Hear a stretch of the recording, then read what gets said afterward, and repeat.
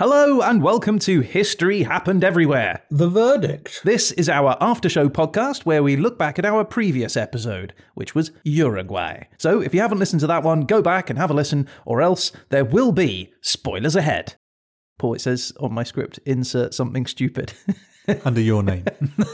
Can you just say something stupid, Say please? something hilariously Dursley-ish. That would be amazing. It would really just help. Pop it in there. It would really help me with the editing. I'll say something throughout the show. You can then find it and shove it in. Find it and shove it in, Ryan. Good advice all round. All right, let's do it.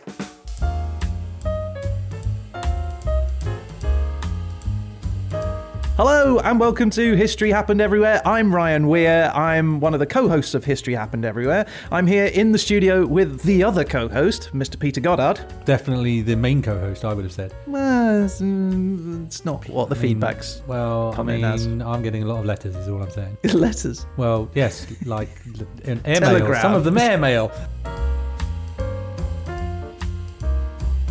Oh yeah, and there's Paul Dursley. Hey, Paul. That wasn't enough. I clearly. know, he's like the right, groundhog. let's do it properly. He's in his bunker and he's not coming out till he gets properly introduced. Okay, fair enough.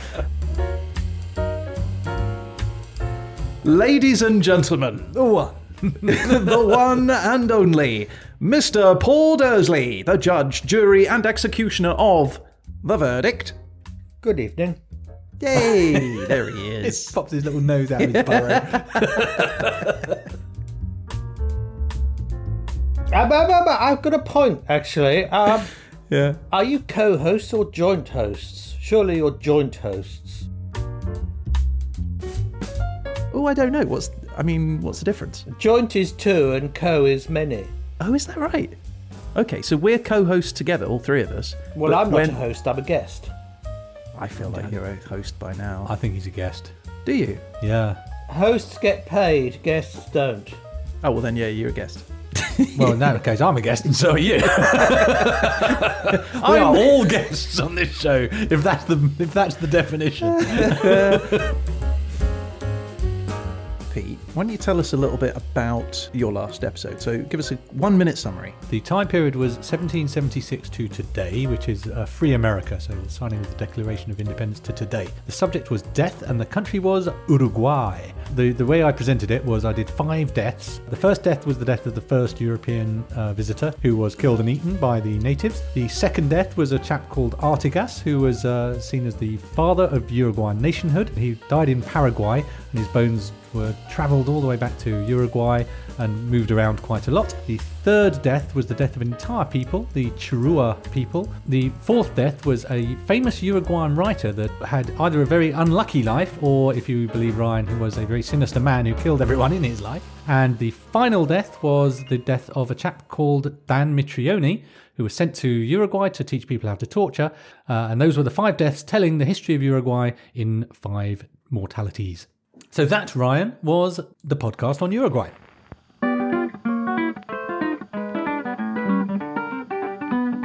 That was last week's episode done, summarised nicely. Nice one, son. Now we're over to a young Dursley, who's gonna tell you what he thought of thee. He'll take you apart without any care. He's the lovely Paul Dursley. The lovely Paul Dursley. Paul, just overall, what did you think? Was there anything that was new to you? Most of it. Oh, really? Okay. Well, and as you were saying, Uruguay is not one of those countries that is particularly noticeable on the world stage, especially, as you say, it's sandwiched between Brazil and Argentina. It is very much squashed between much, much bigger and more well-known places, isn't it? I did know it was created as a buffer state. I didn't know that we created it, or we had a diplomat creating it who also created Belgium. Right? I think Uruguay is a much better example than Belgium. In fairness, only because they murdered all of the natives who might have had a different idea. That's true. You raise a solid point about the fact that this isn't sort of mainstream history. Like, all of these things were new bits of information, it seemed to me. Yeah, I generally like the ones that are the more obscure. Sorry, I'm not denigrating Uruguay and other countries, but some of the more countries that we don't hear about so often here with our sort of ex-British Empire plus America-centric world. Well, I think that's also reflected in the fact that I did have a good number of people on when I was asking people on Reddit and various other places to help out. People were kind of keen to go, to have people understand their country, because who talks about Uruguay in the UK particularly. One person wrote to us, said enjoyed the podcast, which I was grateful for. Did point out a couple of issues, which we'll talk about later, but it was really refreshing to have their country talked about by not Americans with the brackets, really? Because they don't know what they're talking about. They said, I see. Okay. But no, they were quite keen. They were just pleased that someone's paying attention to them, right? Which is fair enough. Well, I mean, that's kind of our MO. We discover things by random. I mean, it's not we're doing it by choice. But I mean, that's kind of one of the benefits of History Happened Everywhere, I guess. We could land on the smallest, remotest island and find some interesting stories to tell from there. As has happened. Yeah, I think we've been borne out so far, haven't we? We've never gone, and nothing happened here and it was awful. There's always something interesting, isn't there?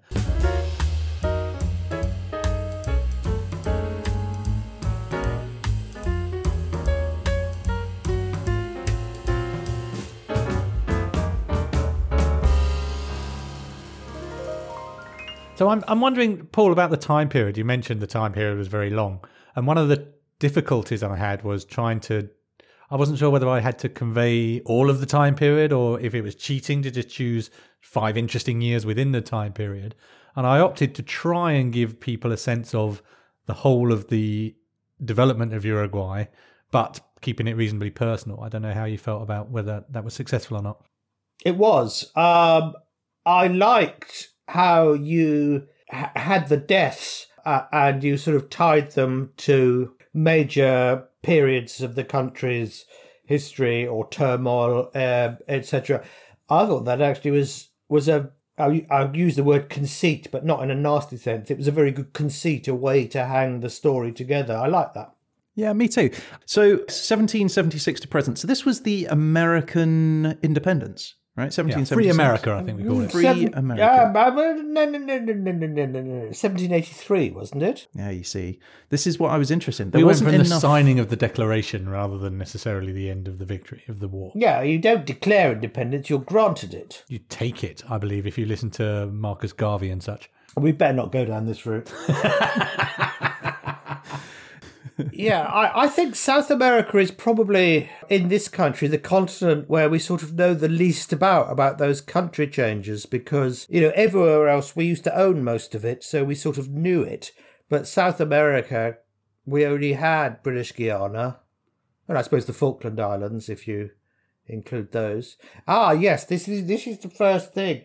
You said Uruguay was the second smallest country in South America? I did say that. Is Second that to true? Suriname. Is that true? Well, I thought it was true because I said it. What about French Guiana? What about the Falkland Islands? They're both smaller and both in South America. Oh dear, Petey, I can feel your grade Are they slipping down the charts. Now, are they on the continent of South America? Or are they on the landmass of South America? How are we defining South America? Well, we're defining South America as continents are defined as the continent plus continental shelf. Yeah. I didn't include the shelf. Is Britain in Europe or not? Well, there's a can of worms to open. He said that like there was a really straightforward answer, and it wasn't super. There hasn't been 4 years. Okay. Is Britain geographically part of the European continent? Well, you see, my problem here is that I have the answer that I feel I should give for geographical reasons, and I have the answer that I should give to maintain my fact about the second smallest nation in South America, which is that no, Britain is its own continent. Yeah. Okay. Tell us, what other facts did he get wrong? Fine, but he was right in terms of sovereign countries in South America, because then... That's what I meant. French Guiana and the Falkland Islands don't count because they're not sovereign countries. I'm totally with you. The sovereign thing was the reason I did all those things and said that. Of course it was. It didn't mean to say that the Wikipedia page said it was the second smallest country in.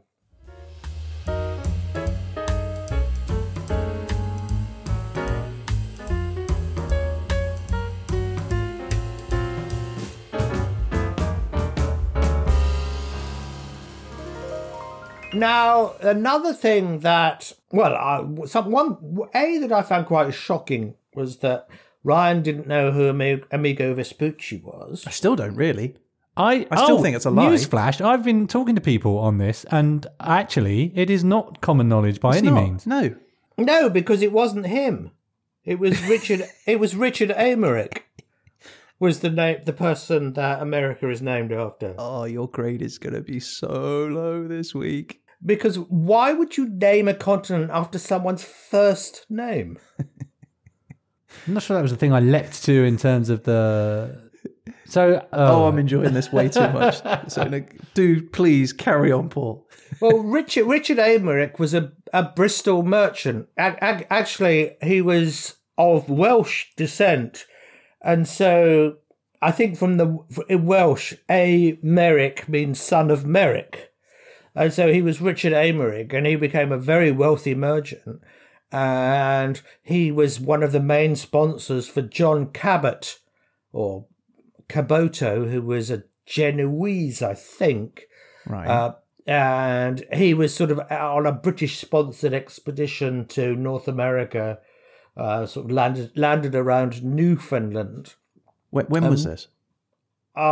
This was just after Cristobal Colon. Who? Christopher Columbus. Oh, okay. I'll translate the Dursley into modern speak for you. Thank you. So just after Columbus... Yeah, Cristobal Colon sounds like a disease, doesn't it? I've got Cristobal Colon. How come if Columbus got there first that he didn't call it, I don't know, like Columbia or something? Because he thought it was in India. Well, it doesn't matter. He could have still named the place. Well, no, he thought he was in a place that already had a name, so he didn't feel the need to name it. Oh, I see. And so, supposedly, and, really, there's not much information to confirm this, but just as there isn't much information to confirm that Amigo Vespucci did as well. But one of Emmerich's things was, he said, I want nothing from this expedition, but, if you come across somewhere new, why don't you name it after me, as I've given you all the money? Right. And they didn't call it Richard Land. Like John, Uruguay, Belgium, Ponsonby. That's okay. So these are two people, regardless of who it was. Amerigo Vespucci, which is a better name than Richard America. Unless you joined the army, in which case there was a point you could have been Captain America. But I am surprised that I don't know either of those people, if America is named after them. How can we know Columbus so well and yet not Richard? Funny enough, I'm not America? Surprised that you don't know. Well, No, but I know it's highly common. I mean, everyone knows Columbus because he discovered, in inverted commas, America. In 1492... He sailed the ocean blue, famously. But no, I don't know. I thought it was reasonably common knowledge, but I have to concur with you, Ryan, that when I talked to a load of people afterwards, having gone, do you know this? No, most people don't know that. So. Yeah. Okay, well, I feel somewhat relieved. And also, apparently, I'm wrong. So there's that as well, right? So who led the first expedition to circumnavigate the Earth, then? Oh, Vasco Phileas da Fogg. Gama. I feel bad. Which one of us is right? Is it Phileas Fogg or Vasco da Gama? He was Vasco da Gama, but it was Ferdinand Magellan. Oh yeah, it was Magellan. Yeah, Magellan. It's obviously he got a scarlet fever actually, and they did. Yes, actually, he didn't. The colour make magenta it, is named. He didn't make it all. He didn't make it all the way. What were Columbus's three ships? We've all had that experience. What was that, Paul? What were Columbus's three ships named? I know this one. Santa Maria. Yes. The Santa Pinto? Clarita. No, Nina, the Nina, Pinto? the Pinta, and the Santa Maria. Pinta. Sorry, I had the male versions. Yeah, I got one. Do I get a point? Can I have a point? Has this turned into a pub Just give me a quiz? point. No, sorry, I've hijacked you. This has turned into a pub quiz. That's fine. That's fine. I like a pub quiz. I like a pub quiz too. I just like a pub. We can't go in pubs. Do you at the remember Oh, moment. yes, Yeah. I would like to go to a pub, yeah.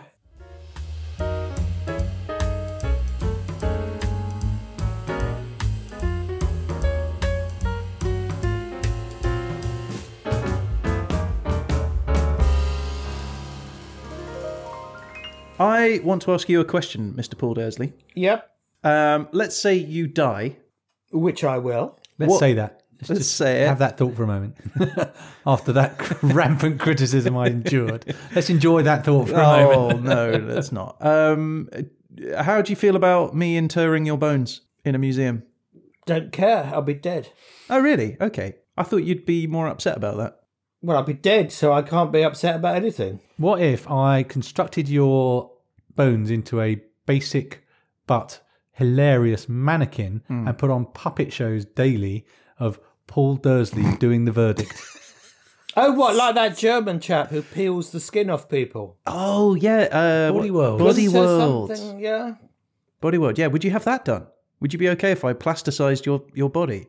Well, I wouldn't specifically say do it, but if you did it, there's not much I could do about it. Okay. If you were to be plasticized, though, what pose would you request? Yeah, I think I would be posed now, sitting in a chair with a Yeah. brandy glass and a cigar. Yeah, I think that's how I would have him. I wouldn't. That's not how I'd have him. I'd have him juggling on a unicycle. Of course you As would. he was known. He died as he lived, juggling on a unicycle. Listening to K-pop. It reminded me of a story that I heard somewhat recently about the Irish giant, What, Finn Mac something or other? Charles Byrne. Oh, so totally different. Yeah. So we're not talking a legendary giant, we're talking an actual human being. Oh no! This was a genuine person who had gigantism. Right. I think he was 7'7". It was tall. So he was I guess quite a bit shorter than Robert Pershing Wadlow then. Yes, that's true. But I guess it's 1700s he was living, Still stood out, Oh. I would imagine. so stood out. Yeah. So this he would have definitely stood out then, and I guess would have become legendary. And he joined not a circus, but came to London to sort of find fortune. Weren't his bones at the Hunterian Museum, and Yes. they'd only recently been repatriated? That's right, Because and that was why I have seen them. Okay, right. So this is what it reminded me of. His last wishes before he died, he asked his friends he said, I want to be buried in a lead coffin and dropped at sea so that nobody could get my bones and put them on display anywhere as a sign of, how freakish I was. And specifically, I don't want Paul Dursley glaring at Glaring my at my bones at remains. some time in the unknown Yeah, future. he just didn't want them. And so, because I guess gravediggers at the time was a problem. His friends intended on doing it, but before they could get there, somebody stole his bones, and there they are now in the museum, brought to London and put in the I case. thought they It just were made me sent feel back. horrible. Well, they have now, Yeah, but but it was very, very recent. yeah, no, absolutely, very recent. But how awful is that? On the plus side for the giant, you could have picked him out of the bone box real easy. How big was your giant? The bone box. Good old bone box. That is a really good tip. If you want to come to London and do something that's totally weird, go to the Hunterian Museum. Go on, tell us about it. What? It's the Well, Royal it's- College of Surgeons, isn't it? It's sort of the house museum of the Royal College of Surgeons, and you have to sign in to go in, but anybody can go in. And yes, it is grotesque and really quite disgusting, He said with but relish. also it's scientific as well. It's like there's lots of deformed fetuses in jars and I see. deformed bodies, and then the instruments that they used to use as well, which themselves are horrible. Oh, that comes up to a point that Pete raised, wasn't it? I was with him on John Merrick. I thought it was John Merrick. Yes, my subsequent reading revealed that Yeah. John Merrick's name was not John Merrick, it's Joseph Merrick. Yeah, absolutely. I had to check it. Who are we thinking of then? Who's John Merrick? Wasn't he the it's racing just a common guy? mistake that's made. No, John Merrick. Wasn't John Merrick the guy who did racing? He was like a... John McCreary. Oh, John McCreary. Okay. So in the UK, there is there's horse racing, and there was a famous, extravagant guy, Highly deformed. guy. Okay, it turns out he wasn't John Merrick. He was John McCreary. McCreary. Oh, I got that wrong. And Joseph Merrick was the elephant. You enjoying yourself there, Paul? I'm enjoying myself a lot. Good. I'm pleased. Sorry. All right. Well, so we've agreed. We're going to plasticize your body. Yes, okay.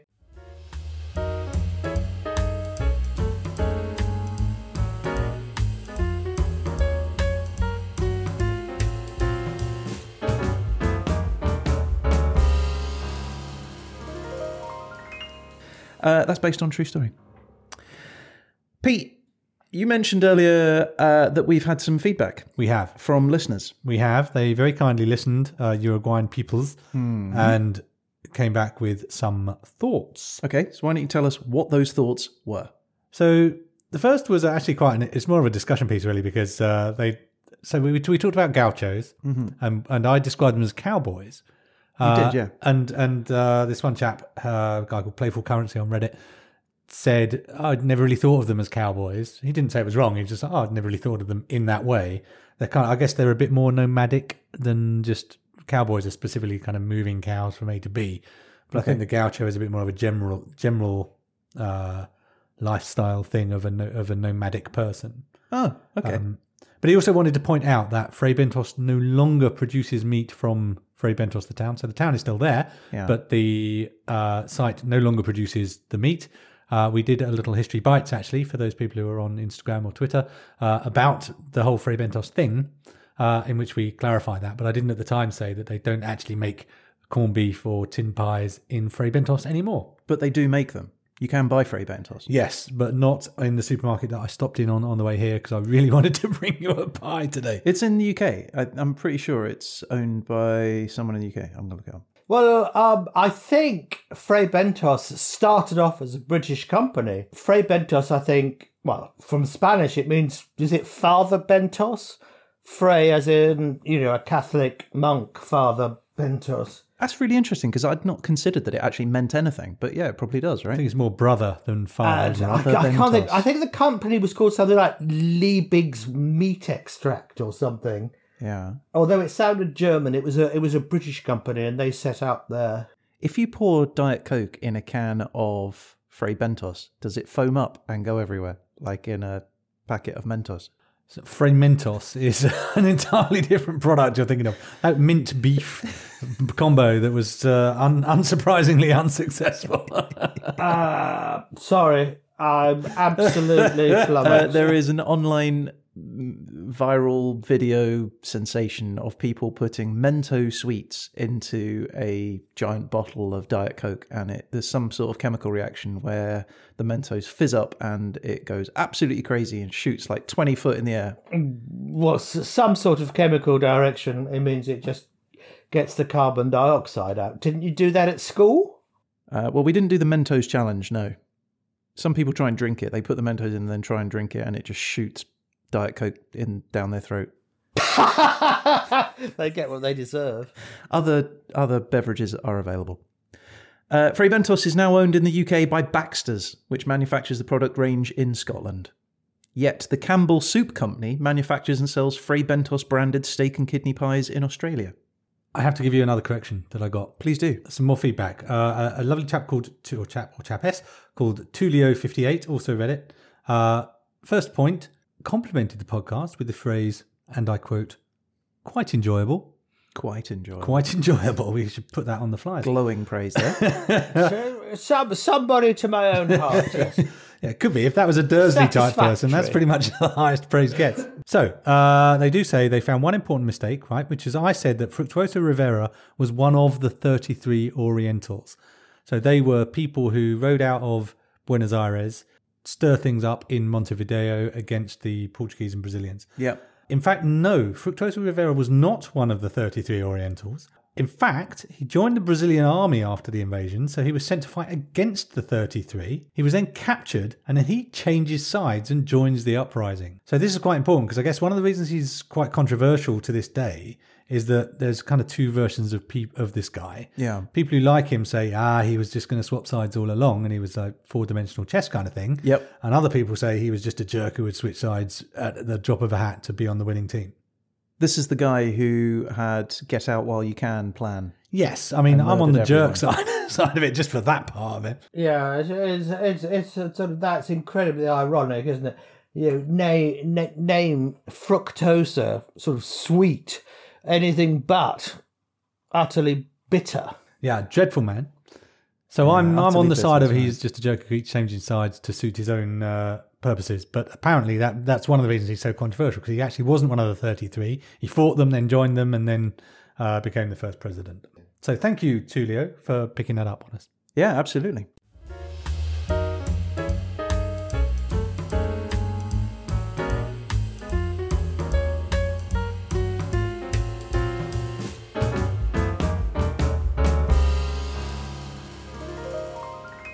Talking of death, I want to talk about my favourite potential murderer. He was clearly a murderer. What was his name again? His name was Quiroga. Quiroga, that's right. And he was an author. He was. And I understand that you said that you were going to read one of his books. Yes. And then I backtracked a little bit and said I'd read one of his short stories. And then, incredibly, the short story I found that I talked about was The Feather Pillow, which is one of his kind of breakout stories. What's it about? And it is indeed very short. So I highly recommend everyone read this. Yeah.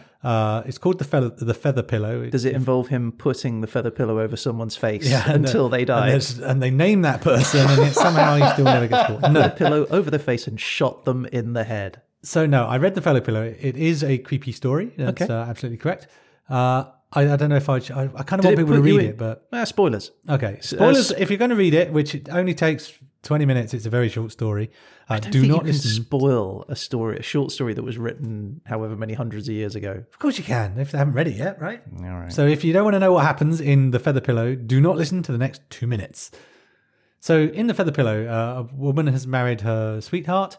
She is lying. She goes to bed every night, as one does, and she falls ill in a mysterious manner.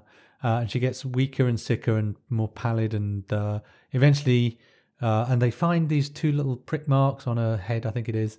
Was he biting her? Well, I thought it was like it's going vampire way, right? I'm like, there's a vampire, and eventually she dies. Yeah.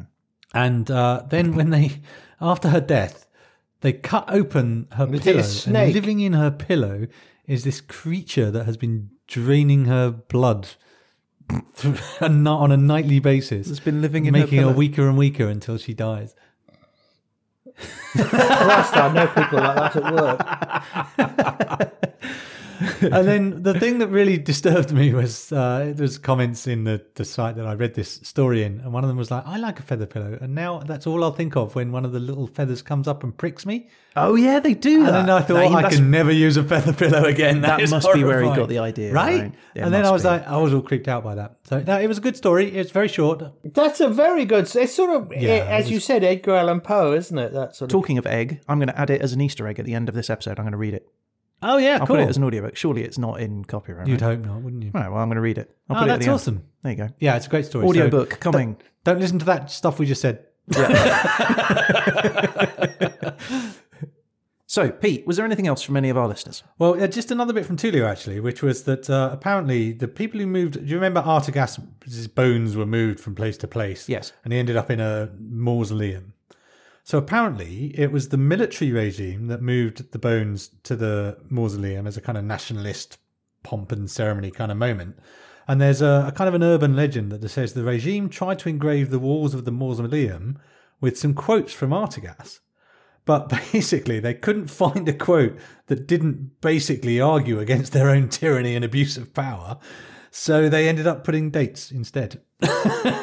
Dates? Yeah, because they were going to do Artagas quotes. But basically, every Artagas quote was, you shouldn't be a horrible military regime. Right, so they're like, Let's just put when he lived then. No, that's great. Yeah, that's cool. That's a good fact. That's an awesome little sort of postscript, isn't That it? was U Tullio, was it? That was our... User Tullio? Exactly, Tullio 58. Oh, Tullio 58. There's a To lot distinguish of him from all the probably many quite other a lot. Tullios out Yeah. there.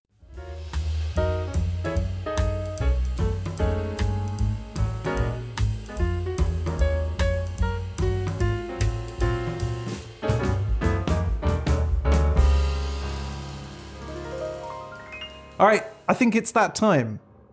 How do you feel? You ready? I'm ready to accept my judgment. I was happy with what I did. It was hard work to make a whole era occur and liven it up and make it individual. Liven it up. Or death it up, I suppose. Deathen it up. Is that a thing? Yeah. No, look, I mean, I feel like we've been a little bit picky on you actually on this one. But I really enjoyed the last episode. There was a lot of really interesting stuff. All right, let's do it. Let's hit the jingle. He's the judge, judging all of the things we does. He's the judge.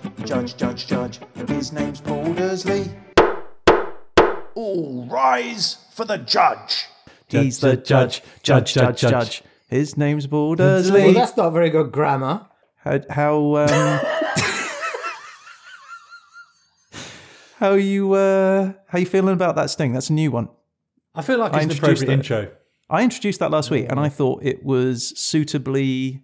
Awful. See, what I think lyrically it does is it makes it very clear that you're the judge and that you Clearly. judge the things we does. Yeah. And you're the judge. And then cleverly it rhymes judge with judge Yeah. on 5 separate occasions. Yeah. So I think it's quite brilliant. That's what I was going for. I was going for something that was quite deep. I mean, nothing rhymes meaningful. more with judge than judge again. Again, several twice. times. Judge and does as well. Anyway, I've had comments said from people that they've been singing it in their heads. It's been going round and round their heads now. That is not high praise. I think that's that means it works. Yeah, but it works in the same way as cyanide works, doing the thing it's supposed to do. All right, Paul, do you want me to make you another sting? I can make another one for you. Well, Or are you happy for us to use this one? I don't really have any say in it, do I? No, you don't. I think it's a dignified song for a dignified person. Let's move on. All right, let's move on. Paul, you've told us what your thoughts were. You've heard the thoughts of the public, our listeners. You've heard my thoughts. Pete has had a chance to, offer his side of the story. That's fine, but they're all irrelevant. Right. What's the relevancy Well, here? I would. When I'm in court, Ryan, I do not want you representing me in any way. Good lawyer. So, jury guys, here's the innocent dude. So, come on then. Let's do it. Give him the grade. Have you got your fingers in your ears? It would have been an A-. I don't know why you keep getting A's. I breached, so I Apart from the glaring person who wasn't in the time frame. breached. I strayed and I have to pay the price. It has to be demoted to a B+. Oh, That's almost an A. good. You might as well just give him an A. Give me. I might just put right A+, Ryan. Just put. He said A+. More. Why do you keep getting A's? I told you last week. I don't agree. Nobody agrees with that, by the way. There was a lot of criticism and anger. There was a furore, an online furore about the fact that you I said don't know what a furore is. Is that like a furore? yes. Yes. Ryan had to calm people down. Pitchforks were being purchased at an unprecedented rate. And that's not a joke. People genuinely were really annoyed with. They thought that was an injustice. They thought it was a really good episode and it should have got better than a B-. Okay, don't these people have anything else to do? No, they don't. They love. They're like us. Okay, all right, a B+. He's the judge, judging all of the things we does. He's the judge. His name's Paul Dursley. All rise for the judge. Oh, shut up! I'm looking at the grades now, right? Pete, A's, to AA, B+. I've never given an A. I've never given an A. A minus. You gave a B. You gave an A. I'm telling you, you did A- for body and mind Yes, in Kiribati. but I never gave an A. Oh, it's still grade A. See, the problem, the difference here, Ryan, is that you keep entertaining people, which isn't what Paul Dursley is about. Your episodes are entertaining first and educational second, whereas mine are tedious but factually correct. Mostly. Write in and let us know if you agree. I fundamentally disagree, as we've discussed.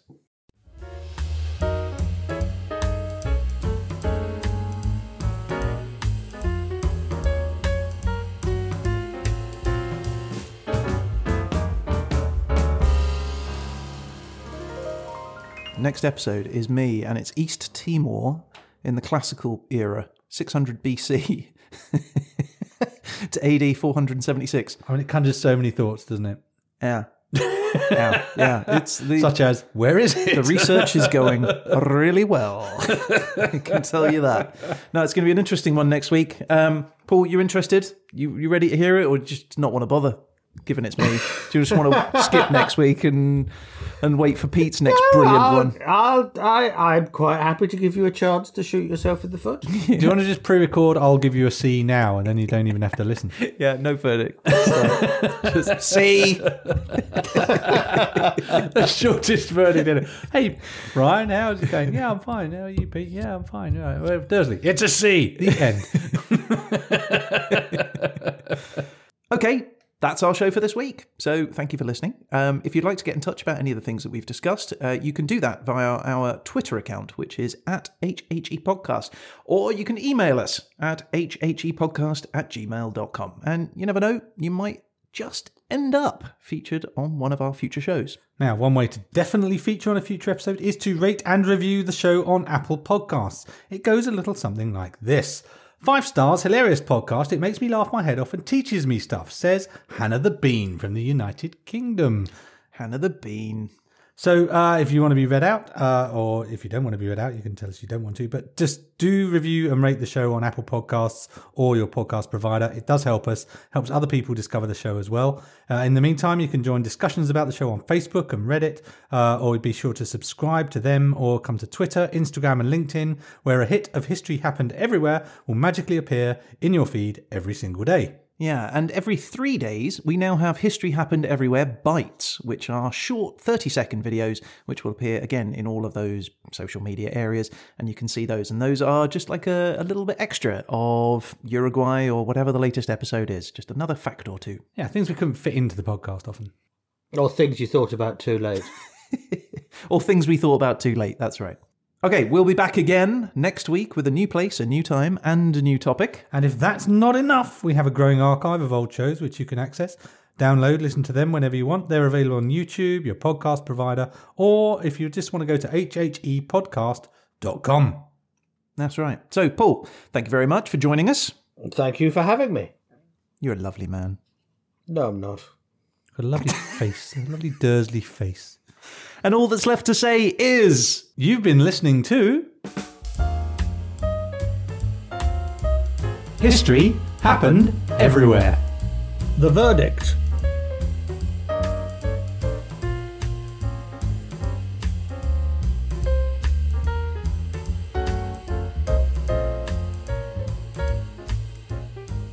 I had to stop cooking my dinner for this. What were you cooking? Chili. It would have beeped halfway through. Oh. I never eat chili on the day I make it. I always cook it, then let it get cold and have it the next day. Like well hung meat. Moving on. So they say about pheasants you're supposed to hang it until the first maggot drops to the floor. Do they? They do say Yes. What, and then it's I mean, good to I eat? think that sounds absolutely Foul? vile. But I was could going to use say the word foul. foul. I know I could have, then I thought, no, that's a cheap pun. Don't do it, Peter. You're better Come than on, pheasant isn't foul. Is it not? I thought game. fowl just meant birds. It's game. that. Fowl are aquatic birds, aren't they? Or waterfowl are aquatic. Yeah, idiot.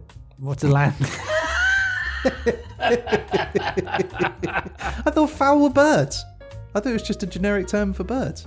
I don't think it covers game birds. Oh. Okay, so it just counts as game. The same as a deer. Yes, I think it actually is, yes. A pheasant is a deer, Ryan, basically. Pheasant is a deer. Yeah, they're the same thing. I love this podcast because I learn so much stuff. No, And the thing is, I don't know if you're messing with me anymore because I'm going to say this to someone at some point and they're going to look at me like I'm an absolute fool. You know a for pheasant's a hundreds deer, of right? years, for hundreds of years, the Catholic Church said a rabbit was a fish. Okay, why? That's so you can eat it on a Friday. Exactly.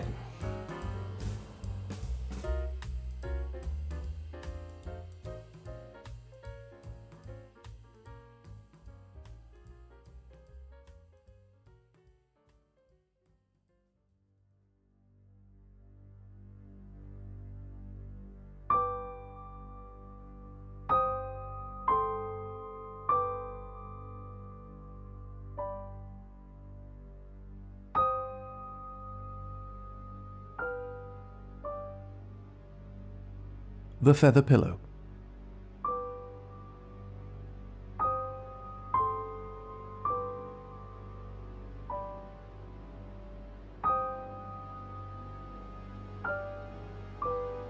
By Horatio Quiroga.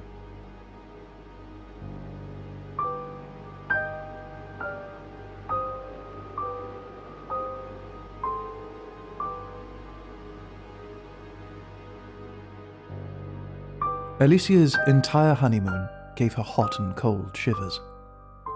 A blonde, angelic and timid young girl, the childish fancies she had dreamed about being a bride had been chilled by her husband's rough character.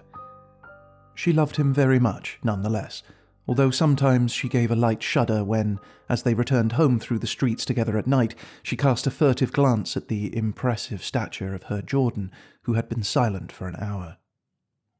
He, for his part, loved her profoundly, but never let it be seen. 3 months they had been married in April. They lived in a special kind of bliss. Doubtless she would have wished less severity in the rigorous sky of love, more expansive and less cautious tenderness, but her husband's impassive manner always restrained her. The house in which they lived influenced her chills and shuddering to no small degree. The whiteness of the silent patio, friezes, columns, and marble statues produced the wintry impression of an enchanted palace. Inside the glacial brilliance of stucco, the completely bare walls affirmed the sensation of unpleasant coldness. As one crossed from one room to another, the echo of his steps reverberated throughout the house, as if long abandonment had sensitized its resonance. Alicia passed the autumn in this strange love nest. She had determined, however, to cast a veil over her former dreams and live like a sleeping beauty in the hostile house, trying not to think about anything until her husband arrived each evening. It is not strange that she grew thin. She had a light attack of influenza that dragged on insidiously for days and days. After that, Alicia's health never returned. Finally, one afternoon she was able to go into the garden, supported on her husband's arm. She looked around listlessly. Suddenly Jordan, with a deep tenderness, ran his hand very slowly over her head, and Alicia instantly burst into sobs, throwing her arms around his neck. For a long time she cried out all the fears she had kept silent, redoubling her weeping at Jordan's slightest caress. Then her sobs subsided, and she stood a long while, her face hidden in the hollow of his neck, not moving or speaking a word. This was the last day Alicia was well enough to be up. On the following day she awakened feeling faint. Jordan's doctor examined her with minute attention, prescribing calm and absolute rest. "I don't know," he said to Jordan at the street door. "She has a great weakness that I am unable to explain, and with no vomiting, nothing. If she wakes tomorrow, as she did today, call me at once." When she awakened the following day, Alicia was worse. There was a consultation. It was agreed there was an anemia of incredible progression, completely inexplicable. Alicia had no more fainting spells, but she was visibly moving toward death. The lights were lighted all day long in her bedroom, and there was complete silence. Hours went by without the slightest sound. Alicia dozed. Jordan virtually lived in the drawing room, which was also always lighted. With tireless persistence, he paced ceaselessly from one end of the room to the other. The carpet swallowed his steps. At times, he entered the bedroom and continued his silent pacing back and forth alongside the bed, stopping for an instant at each end to regard his wife. Suddenly, Alicia began to have hallucinations, vague images, at first seeming to float in the air, then descending to floor level. Her eyes excessively wide, she stared continuously at the carpet on either side of the head of her bed. One night, she suddenly focused on one spot. Then she opened her mouth to scream, and pearls of sweat suddenly beaded her nose and lips. "Jordan! Jordan!" she clamoured, rigid with fright, still staring at the carpet. Jordan ran to the bedroom, and when she saw him appear, Alicia screamed with terror. "It's I, Alicia! It's I!" Alicia looked at him, confusedly. She looked at the carpet. She looked at him once again, and after a long moment of stupefied confrontation, she regained her senses. She smiled and took her husband's hand in hers, caressing it, trembling for half an hour. Among her most persistent hallucinations was that of an anthropod poised on his fingertips on the carpet, staring at her. The doctors returned, but to no avail. They saw before them a diminishing life, a life bleeding away day by day, hour by hour, absolutely without their knowing why. During their last consultation, Alicia lay in a stupor while they took her pulse, passing her inert wrist from one to another. They observed her a long time in silence, and then moved into the dining room. The discouraged chief physician shrugged his shoulders. "It is an inexplicable case. There is little that we can do." "That's my last hope," Jordan groaned, and he staggered blindly against the table.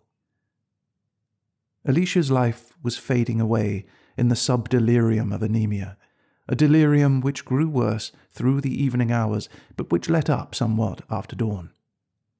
The illness never worsened during the daytime, but each morning she awakened pale as death, almost in a swoon. It seemed only at night that her life drained out of her in new waves of blood. Always when she awakened she had the sensation of lying collapsed in the bed with 1,000,000-pound weight on top of her. Following the third day of this relapse, she never left her bed again. She could scarcely move her head. She did not want her bed to be touched, not even to have her bed covers arranged. Her crepuscular terrors advanced now in the form of monsters that dragged themselves toward the bed and laboriously climbed upon the bedspread.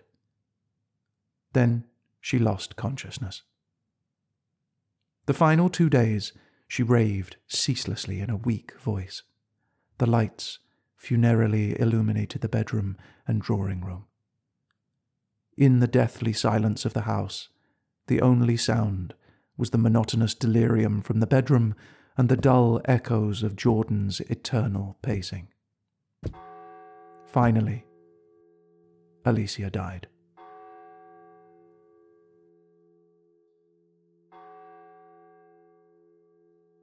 The servant, when she came in afterward to strip the now empty bed, stared wonderingly for a moment at the pillow. "Sir," she called Jordan in a low voice, "there are stains on the pillow that look like blood."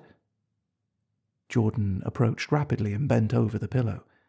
Truly, on the case, on both sides of the hollow left by Alicia's head, were 2 small, dark spots. "They look like punctures," the servant murmured after a moment of motionless observation. "Hold it up to the light," Jordan told her. The servant raised the pillow, but immediately dropped it and stood staring at it, livid and trembling.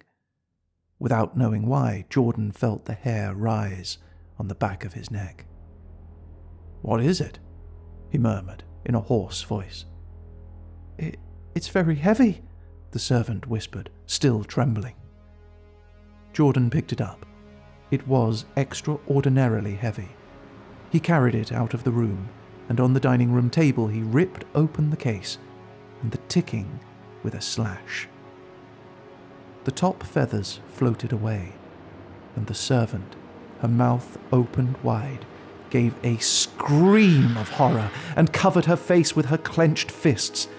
In the bottom of the pillowcase, among the feathers, slowly moving its hairy legs, was a monstrous animal, a living, viscous ball.